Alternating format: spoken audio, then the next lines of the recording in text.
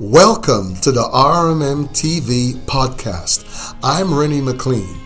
We speak and we teach on the supernatural, how you, as an ordinary person, can do extraordinary things.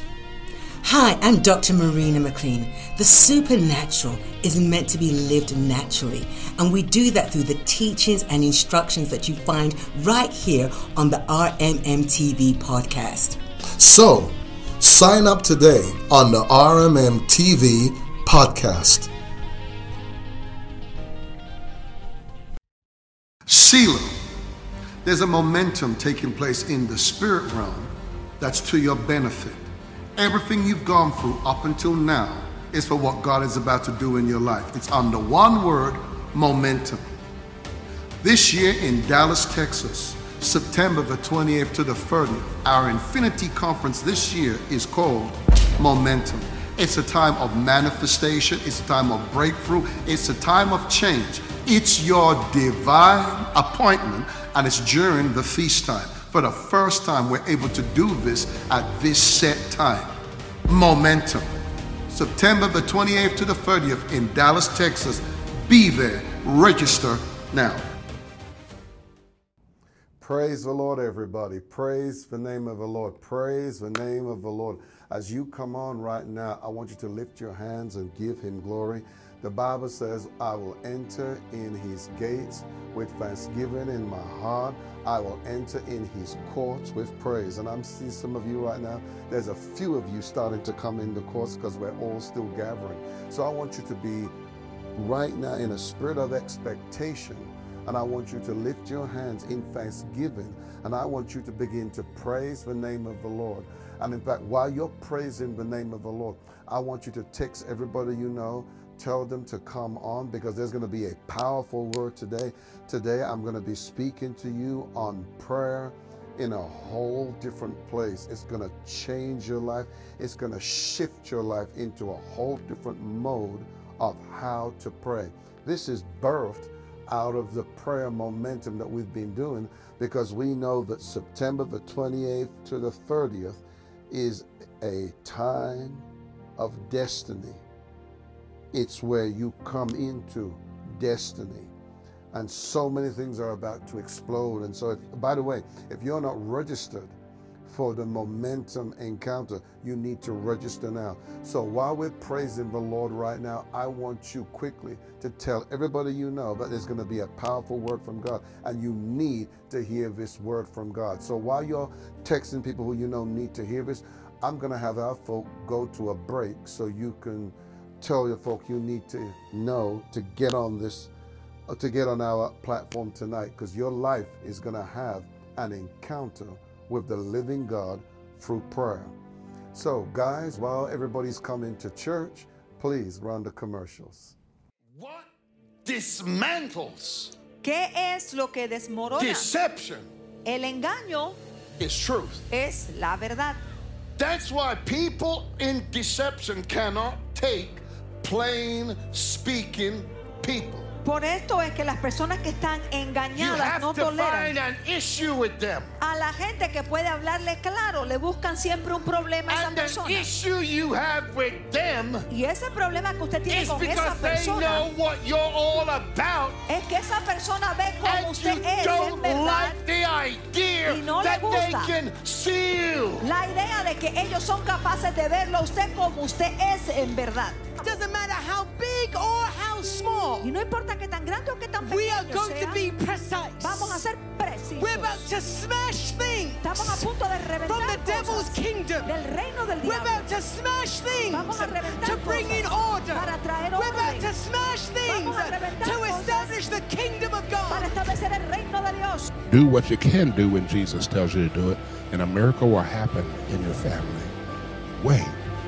Do what Jesus tells you to do, and the impossible becomes possible. And he gave me the scripture in Hebrews that says, I change not. I am the same yesterday, today, and forever. And the great thing about that is we're in the best of times.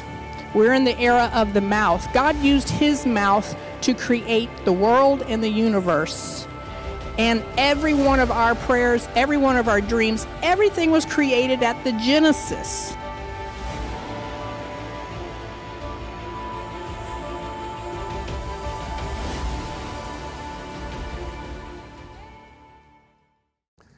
I'm really excited about this word that I'm bringing to you tonight.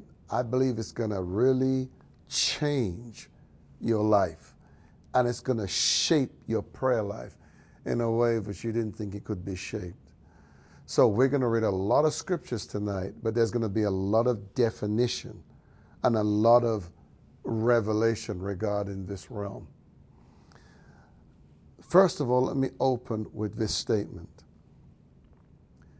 There is a physical universe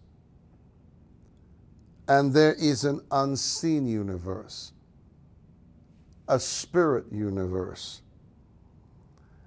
And the revelation behind what is seen and unseen is simply this: Jesus Christ is Lord of both seen and unseen. He reigns and he rules.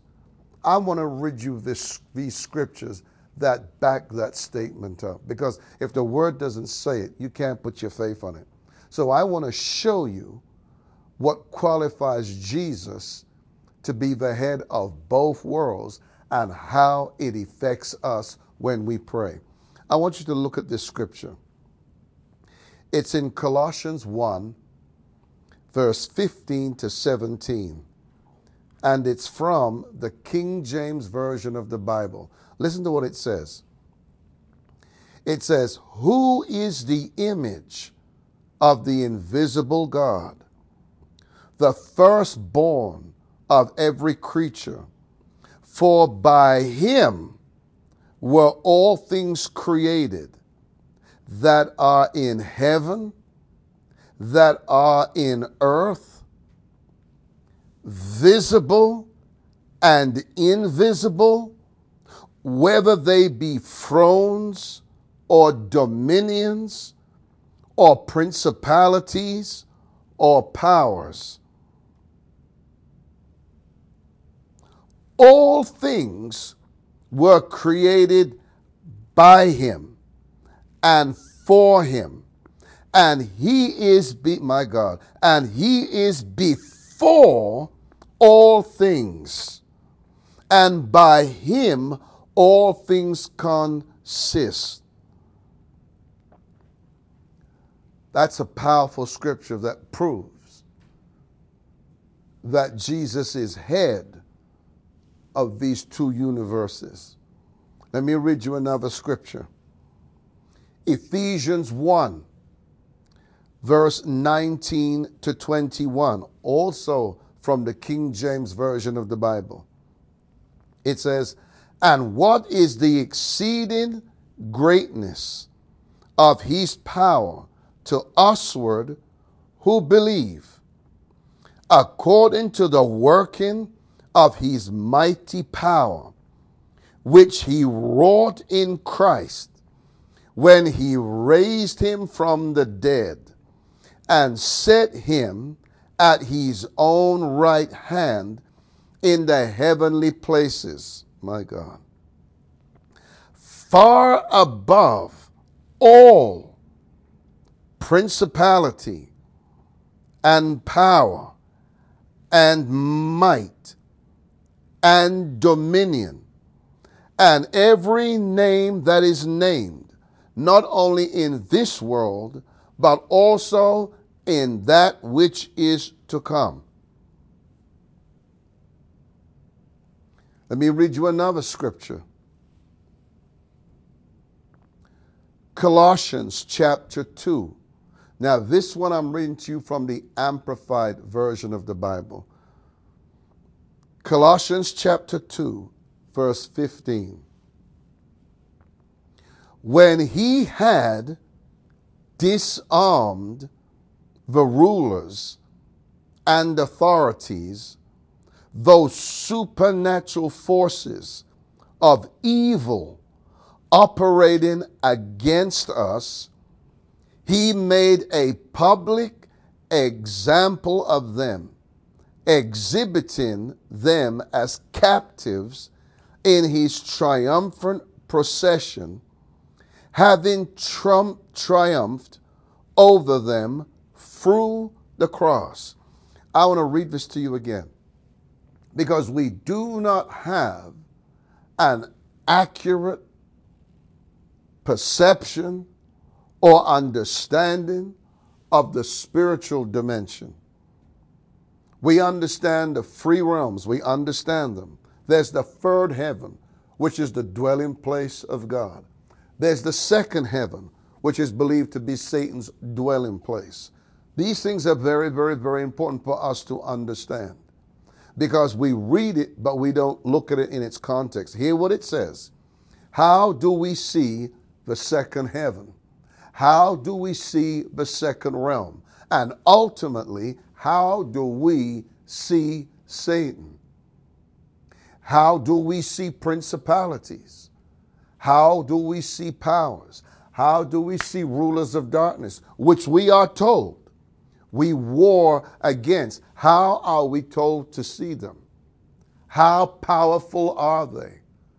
What did Jesus' death and resurrection really accomplish? What did it do? I'm going to read it to you again. Listen to it, because it's very powerful. Colossians 2:15 again. When he had disarmed, did you hear it? Disarmed the rulers and authorities, those supernatural forces of evil operating against us, he made a public example of them, exhibiting them as captives in his triumphant procession, having triumphed over them through the cross. Now, this is what the Bible says. It tells us that had the princes of this world known what Jesus' death would accomplish, it said they would not have crucified the Lord of glory. So through the cross, God put into motion his plan to forever defeat Satan and neutralize Satan's power. Now, this is a truth that the church has not yet come to. But before I get into that, I have to go back to this statement. Jesus Christ is head and is Lord over the seen universe, the physical universe, and the unseen universe. That's very important. Let that stay in your spirit. Let it resonate. This is a major truth the church has not come to yet. That through the blood of Christ, these powers that we wrestle against, through the blood of Jesus, that's why there is so much power in the blood. It eternally speaks. It cannot stop speaking. Because through the blood of Christ, these powers have been neutralized. Oh my God of mercy. I'm going to say it to you again. These forces have been neutralized. In other words, they've been brought to naught. Now, people today speak about Satan as if he's some big, powerful, mighty thing. But what we've just read right here says something completely different. It says that Jesus disarmed. Disarmed. So in other words, if Satan is disarmed, that means he is a handicapped. He's handicapped. He is disabled. His power has been neutralized. The only power he has is that which we give him. That's why the term Jesus is Lord. You know, people stand up and say, well, Jesus is Lord, Jesus is Lord. And it sounds real good and it's a powerful statement. But if I really ask you, what does that really mean? You'd have to stop to really think about it, to really answer that question. What does the term Jesus is Lord mean? What does it really imply? Let me explain it to you. The term Jesus is Lord, it's a territorial statement. So when we say Jesus is, so when you say now in your house, Jesus is Lord, it means he lives, he reigns, and he rules. And it means my God, it means he lives and reigns and rules. And hear this now, nobody can reign or rule in a place that they've not subdued nor conquered. So when you say right now, Father, in the name of Jesus, I declare right now to my finances, Jesus is Lord. You know what that means? Poverty cannot win. It has to subside. When you say Jesus is Lord to your body, it means the stripes of Jesus are still in effect and they're still in force, and every sickness and disease ends and stops and is finished because it is defeated. That's how powerful that term Jesus is Lord. If you don't say anything else when you go somewhere and you're going through a situation, if you want to take authority over an atmosphere, just simply say, Jesus is Lord. You know what that means? Whatever spirit is in that place stops right there and has to retreat. You say, why? Because they're not welcomed where Jesus reigns and rules. I want you to lift your hands with me right now. And I want you to say it after me right now. Jesus is Lord. Say it again. Jesus is Lord. Say it till it's really a revelation to you. Jesus is Lord. Whatever was happening in any realm of your life that you just named just subsided. You say, why? Because Jesus reigns and rules in the seen universe and in the unseen universe. Hallelujah to the Lamb of God. Hallelujah. These powers that were warring against us have been neutralized. So that's why, let me back up and say, so that's why the term Jesus is Lord, it's a territorial statement based on his obedience, his death, his resurrection, and his ascension, because all of them stand and testify to this day. So watch this now. Because Jesus is Lord both of the physical universe and the spiritual universe. Listen to this now. That's why there is a physical dimension to our prayer life.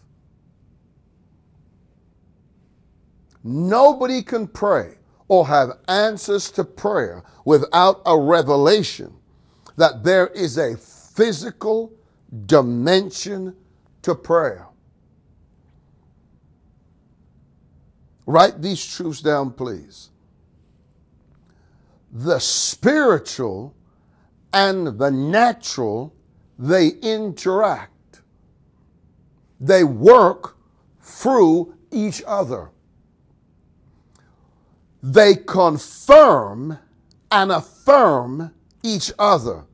Now listen to this now. Either instantly or over a period of time. You say, well, Apostle Ronnie, what does that mean? Not everything, Mama Moshe Kabosai, not everything in the spirit dimension has come into our dimension yet. You say, why? Because our dimension is still growing. It is still being revealed. That dimension, the spirit dimension, predates the one we live in. So that's why there are things that have happened and we see them now. And there are some things that are yet to come. Now, the reason why there are some things yet to come into this dimension, it lets you know that this dimension is not fulfilled. You say, why? Because it's not complete yet. So that's why there are things that happen instantly, and there are times when things take time. You say, why? Because it is still unfolding. So I'm going to say it to you again. The physical dimension of prayer. There's a physical dimension to prayer. And both worlds and realms, they interact. They confirm and affirm each other over a period of time. The supernatural, now here's now, the supernatural supersedes natural laws. Now hear it again. The supernatural supersedes, you're going to hear this again now, the supernatural supersedes natural laws. In other words, both universes have different laws. Some of these laws are hostile to each other because they don't agree. That's where the conflict is that because we are in the earth, we have placed more reverence on natural laws than we do spiritual laws. And if you notice, there are some things we face in the earth that the answer is not based on us doing something natural. You say, why? Because the natural is one thing, natural. And when you need something supernatural, you're going to have to find a higher law. You're going to have to go to a different place. And you have to go back to the place of originality. Only the place of originality can change what we see. If not, you're going to conform to natural laws. And you cannot live a supernatural life if you have conformed to natural laws. The Bible says, be not conformed to this world, but be what? Transformed. By what? The renewing of the mind. See, when you're born to the earth, you're conformed to the earth. When you're born again, you're renewed back to the original world you came from. So now you see the world you're in from the place you came from. So you see it from a completely different perspective. Now hear what the scripture says now. Let me show you how these worlds collide and how they have a physical dimension to it. Let me show you what happens when we pray, for example. Listen to this now. Because I want you to really see this. Acts chapter 4. Acts chapter 4. Praise the name of the Lord. I hope you're receiving something from this. Acts chapter 4, verse 29 to 31. Listen to what it says. Let me just set this up for you. The apostles were being persecuted for miracles that the Lord had used them to perform. And they had to now pray because the persecution really started to grow. And so they prayed this prayer, and I want you to listen to the effects of what happened. It's in Acts 4, verse 29 to 31, and this is from the King James Version of the Bible. Listen to what it says now. It says, "And now, Lord, behold their threatenings. Grant unto thy servants that with all boldness they may speak thy word, by stretching forth thine hand to heal, and that signs and wonders may be done by the name of the Holy Child Jesus." And hear this. "And when they had prayed, the place was shaken." Hear it again. "And when they had prayed, the place was shaken where they were assembled together, and they were all filled with the Holy Ghost, and they spake the word of God with boldness." Now, what does the Bible say happened? It said the place shook. Now, people, I want you to imagine, if you've been in an earthquake, and I haven't been in an earthquake, so I can't really relate to it, but I'm giving you one as an example. if you're in an earthquake, because we know what an earthquake is, we know what happens in an earthquake. I want you to imagine now that your prayer life, now, in fact, let me back up. If I remember rightly, don't quote me on this, if I remember rightly, an earthquake happens when a plate in the earth shifts. So there's a shift then in the earth. So I want you to imagine right now, they pray, and look at this prayer. This prayer apparently was not long. It don't take God long to do what he needs to do if he has to do it, and you're in the will of God and you're speaking it.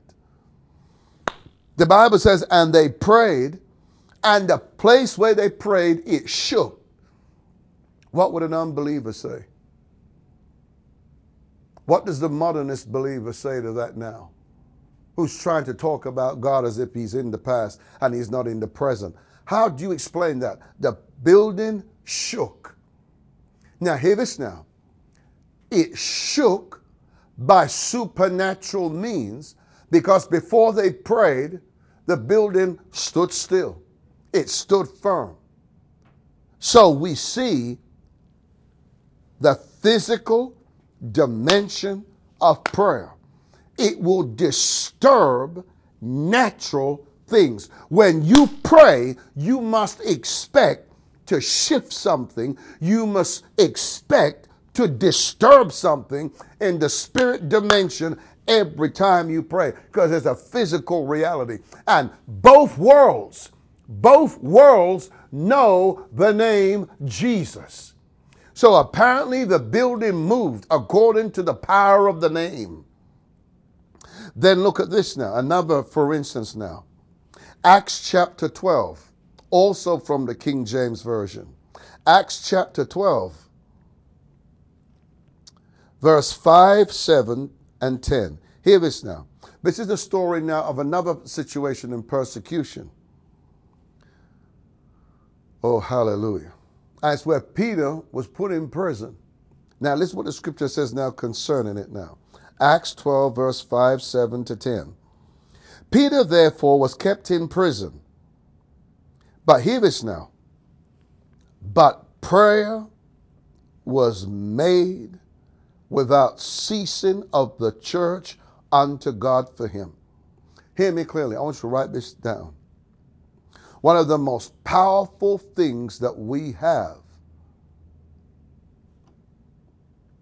is when the church of Jesus Christ comes together and knows how to pray. It can shift anything. I've seen it. It can shift anything. Anything that is opposed to the gospel. Anything that is opposed to you doing the will of God, God will oppose what opposes you. Listen to what it says now. Peter therefore was kept in prison, but prayer was made without ceasing of the church unto God for him. And when Herod would have brought him forth the same night, Peter was sleeping between two soldiers, hear this now, bound with two chains. And the keepers before the door kept the prison. And behold, hear this now, and behold, the angel of the Lord came upon him, and a light shineth in the prison. Now watch this now. And he smote Peter on the side and raised him up, saying, Arise. I'm speaking that to you right now. You might be in chains mentally. You might be in chains economically. You might be in chains in your marriage. But there's a word right now. You might feel bound. But here's the word of the Lord. Arise. Arise up quickly. And listen to what he says now. And his chains fell off from his hands. Hear me now. The chains fell off. Have you ever looked at Rome? If you ever go back in Roman times and you look at what their chains were like and how thick they were, I want you to hear this right now. They had prayed so much that an angel was sent to deliver Peter. For more breakthrough encounters, visit us on rmm.live.